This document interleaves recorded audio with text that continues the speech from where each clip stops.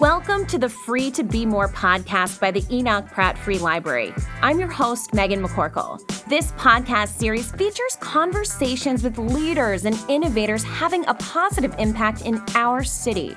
Let's get started. Your journey starts here.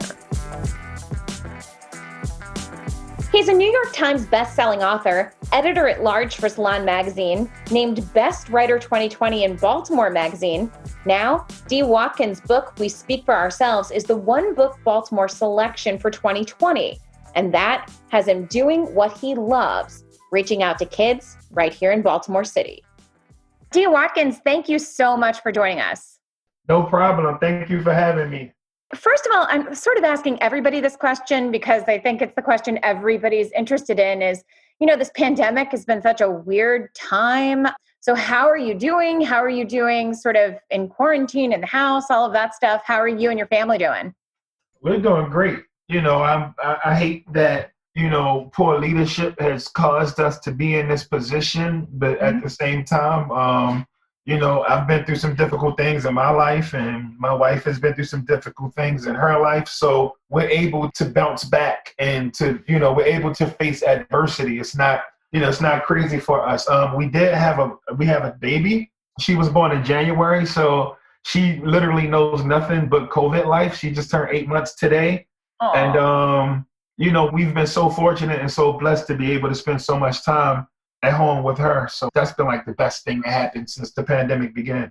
Yeah, everyone keeps talking about how 2020, but 2020 has been a pretty kick-butt year for you because you had a baby, you were named Best Writer in Baltimore Magazine, you have one of your articles has been optioned by 20th Century. There's a lot going on that's been good in 2020 for you, right?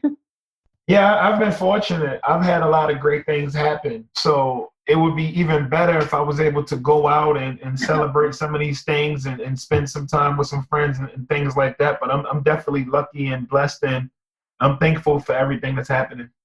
And since the last time we talked about 2 years ago on the podcast, you mentioned you have become a father. So how much has that sort of changed your whole worldview?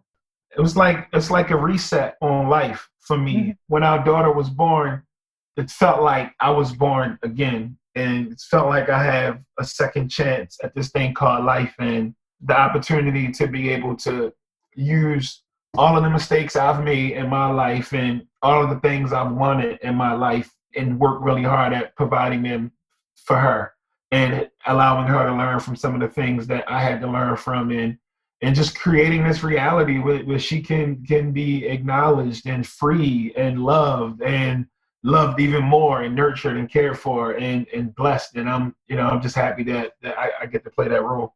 One of the big things that you've been doing for a long time is reaching out to Baltimore youth and kids in school. Being a dad now, does it sort of take on a whole new meaning, that meaningful work you were already doing? Yeah, it feels like it's more urgent because I didn't have a lot coming up, and I wasn't able to be exposed to a lot of different things when I was younger. And so that's the energy that initially put me inside of schools. And now that I have a child, everything just seems more urgent. Like, not to be cliche or say that, I didn't care before she was born, but it makes everything more urgent. As adults, as mentors, as entrepreneurs, as artists, like, we have to work really, really hard at leaving this place better than it was before we got here. That's our mission. We have to leave something for the next generation. And we're only going to be able to do that if we're present.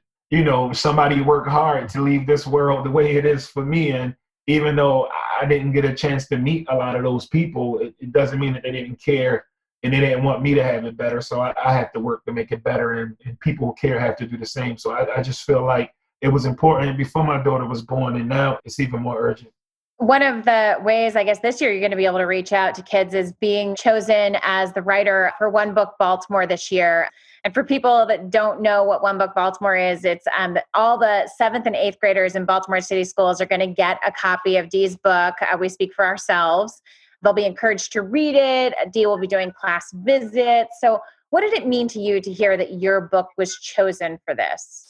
It's the highlight of my career. Anybody around Baltimore City, especially people in the school system, know that I was breaking my neck to get my work inside of schools before I even had a book out. I was there and working hard and collaborating with teachers and helping create little strategies to get their kids to read more, to get their kids to care about their backstories and their families and the city that we come from. So this has been like, before I even knew it was my mission, it was my mission. And this is kind of everything coming full circle, to be able to have the opportunity to not just visit these classes at a higher level, but to be worked into curriculum and celebrated.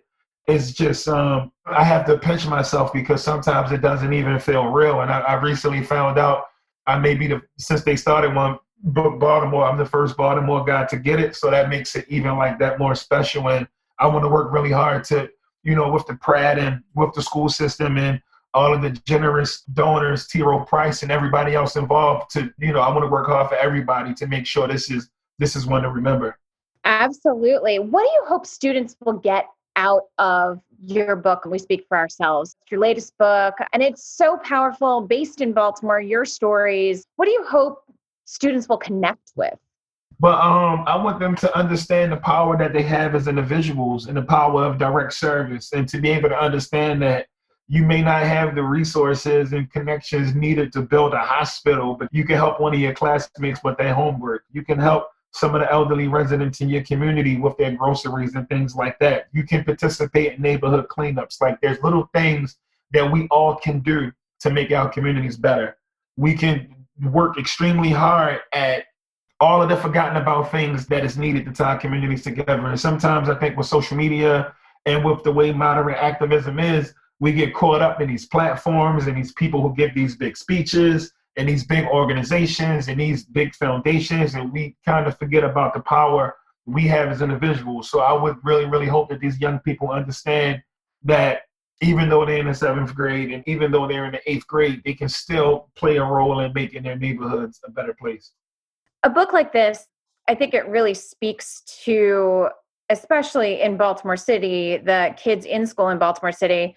A couple of weeks ago, I was talking to Kondwani Fidel about his new book, and he talked about how the curriculum that he sees in school is almost a form of literary racism because kids don't see themselves in these books.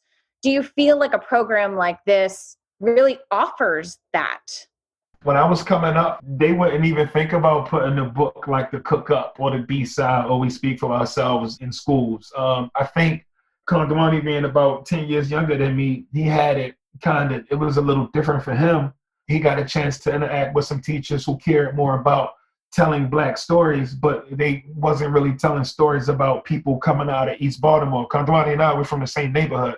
So you would never expect to walk into a school and read about the guy from down the hill or a guy from the projects or something like that. Like, that just wasn't a thing. So I definitely understand where he's coming from. But I will say that there has been some brave teachers in Baltimore City, especially since I started my professional career, who have been working really hard at getting these stories into the classroom. So I think that these kids aren't really going to connect to Shakespeare, but if we do like a cross between a D. Watkins story and Romeo and Juliet, then they'll pay attention and they can make the comparisons and they can talk about whose style they like better, and they can be fun and they can be creative, and you're giving them that classic literature that you want young people to have. Like, they've taught my work alongside Frederick Douglass at a lot of schools for years, being as though we both write in that narrative style. And we try our best to explain our lessons through some of our hardships and even some of the things we enjoy and celebrate, or our idea of what America is versus what America could be. And, even though like the way my messaging is way more different than that of Frederick Douglass, it's a similar writing style. So I think it has been better in comparison to where I come from. And I'm excited when I get messages from teachers and I find out that they're teaching my work, or they're teaching Kondwani Fidel and they're using Devin Allen's photos, or they're using poetry by Tarek Torre, and the students get excited because, we're reading this book that this guy, that Watkins, wrote, and he was at Northeast Market, buying a fish platter. So it's like, it makes the story more relevant to them and it's more relatable. So I feel like there's been some positive changes. And like I said, spearheaded by some brave teachers and then people, amazing people like Dr. Santelises, who gives a lot of teachers the support they need to be able to make these things happen. So it's just been a blessing for us. The Free to Be More podcast is a production of the Enoch Pratt Free Library. Go back to school at the Pratt. The library is here to help with virtual learning, from lending hotspots and tablets to live tutoring and more. Let us help you this school year. Details at prattlibrary.org. Why do you think it's so important for kids to be able to see themselves in literature? I think you've talked about how important that was for you to foster that love of learning, because if you don't see yourself in a book, then you may not think education's really for you. Yeah, and the literature that I was given, somebody was represented. A lot of people, a lot of people was represented, and a lot of people were able to see themselves in a book. When you see something in a book, it kind of becomes the definitive rule. So if it's in a book, it has all the backing needed to it's a law. And so if you're reading a book and, if a little girl's reading a book and the princess doesn't look like her and doesn't have a nose like her and doesn't have hair like her, and maybe she feels like she doesn't fit into the definition of beauty and what that means in America, right? Books are powerful and they mean a lot. And African Americans have been grossly underrepresented in literature since the book was invented. So, Black stories and Black people in general. So I think it's extremely important. And I think that we see the difference. Like I said, you don't have to take my word. You can talk about the impact that some of my work has had in some of these schools in Baltimore, and teachers will tell you. I gave students everything under the book, but they read D. Watkins front to back and asked for more. And, and I'm just like, I'm blessed because that's who I had in mind when I write a whole lot of this stuff. We Speak for Ourselves is probably the only real book on race and activism, fake activism versus real activism, and the power of direct service, written for young people. It's older people read it and think it's a race book and it was marketed towards them, but the book is really for young people. It's for those young 7th and 8th graders who are trying to figure out how to do better than the generation before them. You talk about that fake activism versus real activism, and I think we saw some of that. Baltimore is kind of, I feel like we're sort of ahead of the time because of what happened here in 2015. You talk about that fake activism versus real activism. Explain what that means to you. Well, I think being an activist has become very commercialized and very lucrative. You can create these beautiful messages in these beautiful books talking for people, and the messages in those books don't relate to the people who you're supposed to be representing, and the platform that you represent doesn't do anything. It doesn't equal to any type of liberation for the people who you're supposed to be representing, so it becomes fake. It becomes something that's not real, and a lot of these people are crafty and talented, and they had the opportunity to come to towns like Baltimore, like Ferguson, and suck up resources and hit the nonprofits up and sell their little graphic T-shirts, and then they just run to the next town when the next tragedy happens. And the purpose of the book wasn't even to demonize those people, but to tell young people that if you meet one of these people who you know as like a famous superstar type of activist, and you try to say hi to them and they say, "Get away from me, I'm not taking pictures right now," don't get your heart broke. And understand that the real work starts when the cameras stop. The real work starts when the protest is over. The real work starts when the foundation is not pulling up to give you money and you're not being invited to hang out with celebrities and people's not out here trying to praise you for saving the world, even though there's still unarmed Black people being killed by police officers almost every day. So the real work starts when all that nonsense stops, and don't get caught up in that because you're taking your eye off the ball and change won't happen. Mm-hmm. And real work, it comes down to being in the community, being entrenched in the community, being committed to the community. You talk a little bit about that in an article you wrote for Salon back in June. As for what has been happening this summer across the country, do you feel like that's a lesson that maybe we've learned in Baltimore, that the big activists, the national activists come in, but it comes down to what the community does after? Do you feel like that's a lesson that now has to be learned nationally in all these cities where all of these uprisings have happened? Yeah, I think people were asking, well, there's all of this looting and crazy stuff going on all over the country. How come people aren't turning up at Baltimore? And in the article I wrote, because those young people who jumped out there after Freddie Gray was killed by those police officers who still work for the Baltimore City Police Department right now. Mm-hmm. But after he was killed by those police officers and the young people took to the streets, some of them young people, their lives were changed forever. Some of them went to jail. Some of them have to pay heavy fines and restitution. Some of them are still suffering, even though they were on the front lines fighting for justice that their dads and granddads and great-granddads and moms and grandmoms and great-grandmoms was robbed of. And a lot of nonprofit money came into Baltimore. I don't work the nonprofit circuits like that. I've never been into that kind of thing. I'm not against it, but I don't know how these things work. So people was coming at me like, you want some of this foundation money? And I'm like, no, I'm not taking any money just to be taking money. Like if I can plug you with somebody who I know, just making sure those funds are being allocated towards the children and communities that need them, and that's their business, then I'll do that. But I'm just an artist. I go to schools.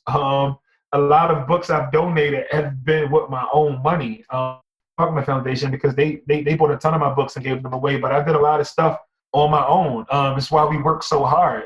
We work hard to be able to create infrastructure, to be able to keep this, these book giveaways and these things going, instead of waiting for people to step up and do it. So I think people in Baltimore learned, they learned that attention and money goes to the people who weren't in the streets, and the people who were actually in the streets were sitting in jail. So no, Baltimore wasn't going to get torn apart, because we see what happens when these types of things go wrong. And then to just make, I guess to bring it all full circle, the biggest criminals during the uprising was the Gun Trace Task Force, because their leader, Wayne Jenkins, actually stole hundreds of thousands of dollars worth of Percocets while the CVS was on fire. And he ended up getting a medal from the police commissioner for being such a great cop during the uprising, even though cops killed the citizen and walked away. So this is the stuff we got to deal with. And this is the stuff I have to keep in mind as I go out here and try to do the work that I do.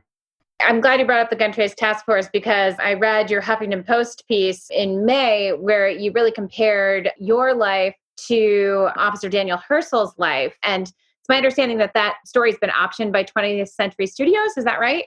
Yeah, we published the article, and I went to bed one night and I woke up to like a bidding war. And I was shocked that, because I've been writing the same way, and I've been writing in a similar style for a really, really long time.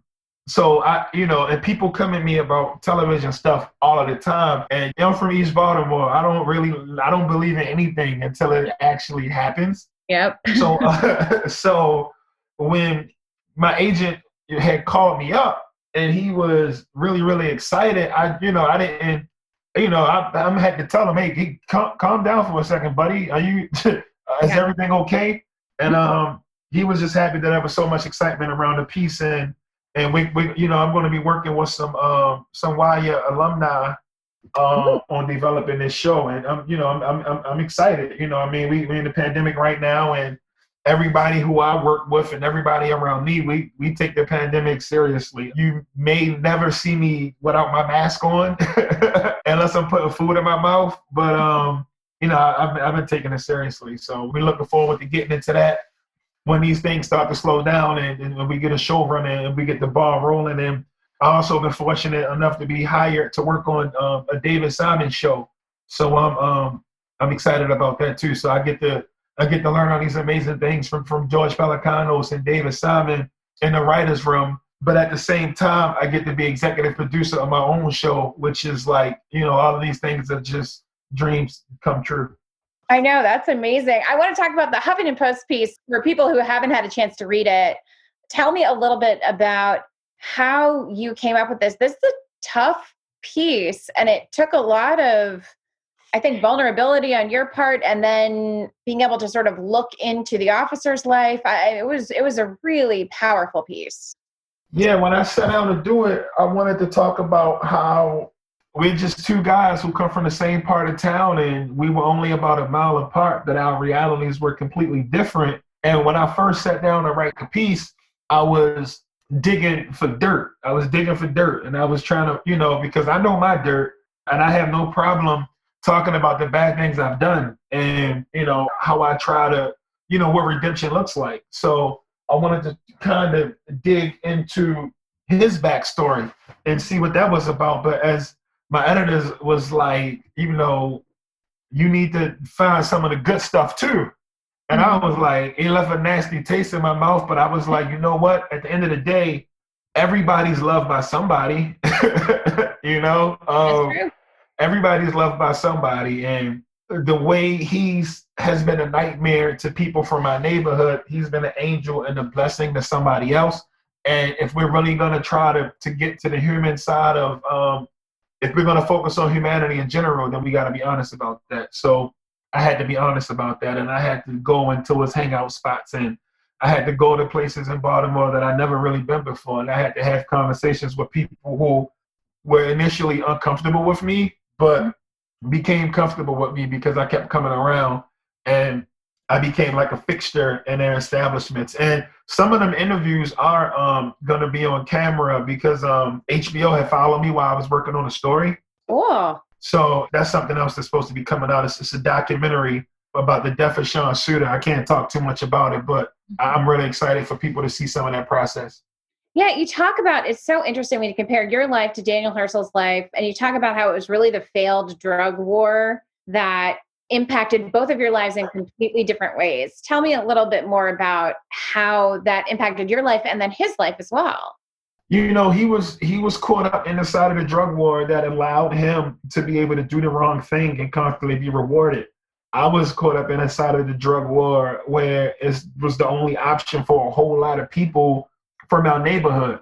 The thing that connects us the most is that we both had the option to do the right thing. And I figured out it was the era and, you know, and my ways and what I was doing wrong. And I tried to make it right, and he didn't. And that's where we differ. The Free to Be More podcast is a production of the Enoch Pratt Free Library. Join in the conversation with One Book Baltimore, encouraging 7th and 8th graders, their families, and the community to read D. Watkins' We Speak for Ourselves. Pick up your copy at the Pratt today. One Book Baltimore is sponsored by the T. Rowe Price Foundation, Baltimore City Schools, the Enoch Pratt Free Library, and other community partners. More details at prattlibrary.org. You even went and talked to his brother. Was that difficult for you, knowing that, I mean, this was an officer that you even interacted with who had like kicked you in the ribs at certain points and, you know, stolen money out of your pockets at certain points. Was it strange to approach his brother and kind of try and have that conversation with him? Yeah, it was kind of strange because I think that his brother was thinking that I was coming in there to advocate for them. And I've never said that. I told him straight up, I'm coming to get the backstory, the whole story, and I want to do a piece where, you know, I talk about everything. So yes, I'm going to talk about what's in the media, but I'm also going to talk about some of the things that the media left out. You know, I wanted to give like a whole picture, and his brother was down for me at first. And then after our first meeting, which was like a really, really long time, I think that he did a little bit of research and was like, wait a second, this guy, he's an anti-cop guy. I ain't talking to him no more. And then we kind of fell out. But, I mean, it was funny, you know, and he's, you know, obviously like this is his oldest brother. So Hirsch was already like 10 years older than me. And then his brother's maybe like in his 70s or something like that. So like, it's an older guy. I wasn't going to like walk up on him and say, hey, your brother did this and your brother did that. Like I didn't have that type of energy. I really wanted the whole story, and he helped me out a lot. And then he kind of disappeared. I sent him the article. I hope he liked it. Yeah, I think it's interesting because towards the end of the article, you talk about how, because Daniel Herschel was also one of the only officers that didn't sort of admit any kind of guilt and still says that he's innocent. And you talk about sort of comparing your life to his and realizing that you did some bad things and that you're trying to make it right, whereas like he sort of is still in denial. It was just a really interesting way to juxtapose the two of you and how just in that one thing that you've done, it's changed the whole course of your lives. Yeah, and one of the things that he struggles with that a lot of people struggle with is just accountability. It's so hard for people to see themselves, you know, and sometimes people never want to be held accountable for anything until they're literally on their deathbed. Mm-hmm. And it doesn't work like that. As humans, we have to understand that times change, people change, our mentalities change, we evolve. Like we're people, we didn't always have it figured out. Maybe at one point in his life, he was taught that, okay, so these are the black guys from the streets. Nobody cares about them. So I'm going to treat them however I want to treat them because nobody really cares. And now that he has to see that so many people care, that he should be able to say, wow, what I was doing is wrong. And now I have to figure out ways I can make it right. First, by admitting that I was wrong. Second, by, even trying to reconcile and apologize with some of the people that I hurt. And it's very humbling and it's very difficult. And these aren't easy conversations, but we'll never grow and move forward or be anything if we can't do that. And we talked a little bit about this summer and seeing what's happening across the country and people marching in all different cities across the country. Does that give you hope, or do you just want to see what's next? I'm into results, like people always send me messages and hit me up and tag me and post on social media saying things like, they painted Black Lives Matter in the streets. Aren't you so happy? And I'm like, all that stuff is fun and cool, but like that's not going to stop me from getting my head blown off by a police officer. That's not going to stop people from being discriminated against because of what their name is. It's not going to stop all of the structural racism that exists, that this country thrives on. Racism is this country's number one resource, and it's not going to stop that. So, it's a good gesture, but I think that if a police officer sees a black person and draws his gun, I don't think he's going to not pull the trigger because a memory flashes in his head. Wait a second, they painted Black Lives Matter on the street 2 blocks away. I think this guy's lives matter. I think this guy has a life that matters, so I'm not going to kill him. It doesn't work like that. Yeah, exactly. I want to go back to something we were talking about earlier. You name all of the people here in Baltimore, groups of artists and writers that are close to you, people that you mentor, the people you surround yourself with that inspire you, like Kondwani and Devin. How has that helped you in Baltimore? And all of these guys, and you obviously are making huge names on the national scene. So what do you feel like that means for the kids in Baltimore that are looking up to you and your friends?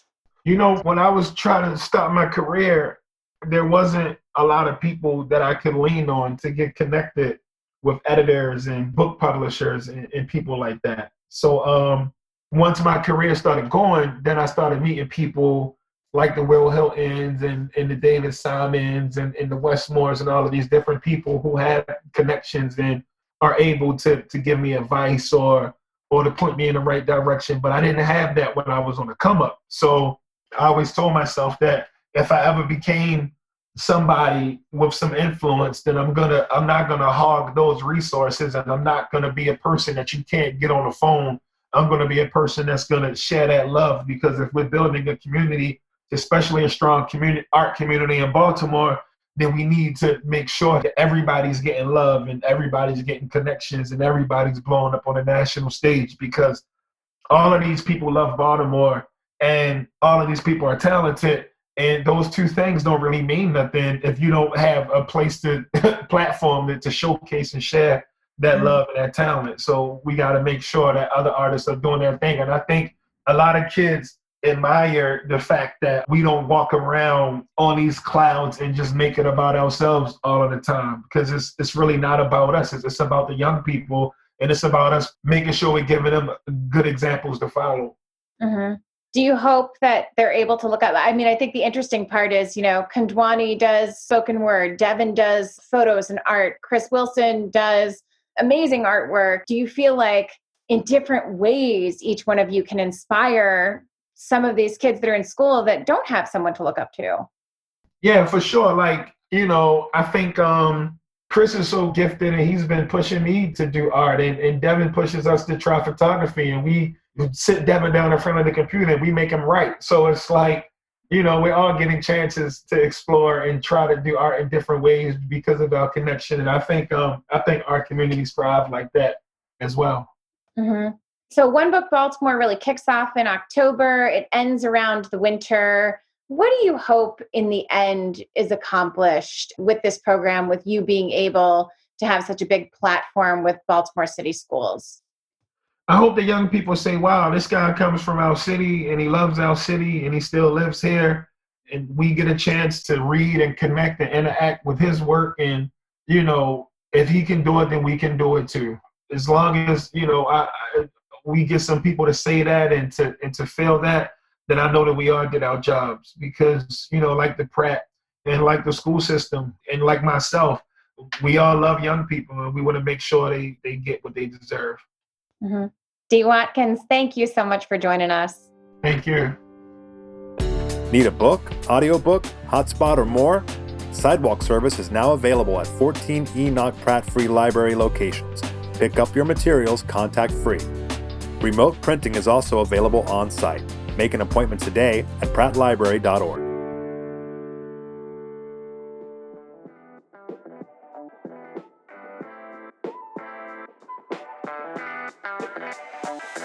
I'm Megan McCorkle, and you've been listening to the Free to Be More podcast by the Enoch Pratt Free Library. You can follow the Pratt on Instagram, Twitter, and Facebook. If you haven't yet, go to Apple Podcasts and subscribe, rate, and review this podcast. Join me next month for another Free to Be More conversation. Thanks for listening.